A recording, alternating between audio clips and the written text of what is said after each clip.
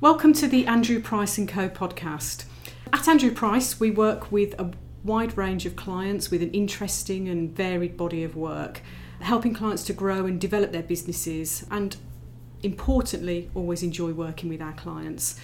So I'm delighted today to be joined by Roger Mawson and Tracy Taylor, owners of Southwest Plumbing Services Limited and a client of Andrew Price & Co.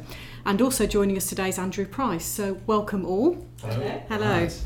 So I thought what we do today is just really talk about your experiences in business and in working particularly with Andrew over that period of time.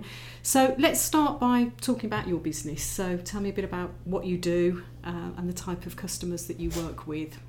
Okay, we are a plumbing and heating company and we're based in Torquay. Roger basically established Southwest Plumbing Services in around 1993 and he was an extremely successful sole trader at that time, and he did an awful lot of emergency work for HomeServe. We met again around 2003 and I joined the company with Roger and we took on our first apprentice. It seems like a very long time ago now, but I am pleased to say that that very first apprentice that we took on is still with us today. So he obviously enjoys working for us. Excellent. And around about that time as well, we met with Andrew Price and we... Can I just say, he's no longer an apprentice as well. Yeah. He's one of our more experienced engineers. And around that time we met with Andrew Price as well, and that's really where the whole thing started. Around 2005 we bought the White House, which is a very prominent building in Torquay. It's really great for advertising our brand, and an awful lot of people know Southwest Plumbing because of our location. You know, a lot of people pass it every day, so that's been really good for us. The other thing that I suppose has been really key in our business is the fact that we've got a very close affiliation to Worcester Bosch. Worcester Bosch boilers. We install an awful lot of Worcester Bosch boilers, and they've actually installed a rather nice showroom at our premises as well. And we've grown the business steadily, enjoyed doing it. It's been hard work, but we've enjoyed doing it. We've now got a team of 18. So that's probably about it in a nutshell. Okay, right. So what made you decide to start working with Andrew Price & Co? How did that introduction come about? It goes back to, as Tracy said, 2003. I was working on my own, just basically going out in myself in a van, completing as many jobs as I could in a day.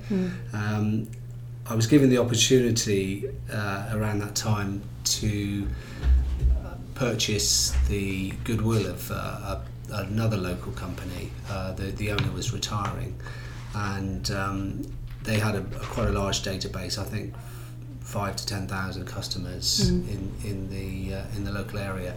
So I took that opportunity, and it was at that time we were working with another accounting company, and we're having difficulties with making that transition and purchasing that company, and it was at that time we changed and took on Andrew Price & Co as our accountants, and Andrew personally helped us through that, and helped us establish ourselves and become a company as opposed to a sole trading business. Okay.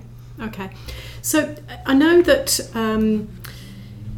without going into lots of detail about what accountancy services are provided, I think most business owners will know what those are. I know quite a big part of what Andrew Price & Co do for you is in relation to things like management accounts, cash flow forecasting, etc. Can you just give me sort of a bit of background onto how that's worked for you and what benefits having management accounts and Andrew's advice backing that up has brought to the business? Yeah, I mean, basically, I think like a lot of individuals who decide at some point in their life, it's great, let's just start a company.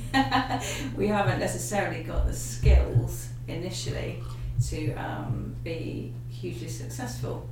And management accounts just have helped enormously because it's just basically about Andrew collating lots and lots of different data, putting them down into figures, reporting it back to us, and the data and the figures are the facts about how our business is performing. It's not, I think this is happening or I feel this is happening. It is a fact. Yeah. So once you are presented with those facts, you can then make very good sound decisions about what to do to improve your business.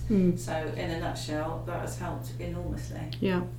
So I'm just going to bring Andrew in at this point. So the fundamentals of management accounts, Andrew. When you're talking to clients, such as we're talking today, can you just sort of expand on the fundamentals of them, what they bring to the businesses that you work with? Right. It's a bit like what Tracy said about people have feelings about things, but unless you actually put numbers on something and actually measure what is happening, you don't really know. And the other side of it is actually the level or the depth that you go into, because if what we do is we break things down into we go into quite a lot of detail, because looking at, say, for your gross profit margins and things, there are so many things that can actually influence that. You need to actually go down to sort of 2 or 3 levels before that to actually find out all the constituent parts that can affect that gross profit.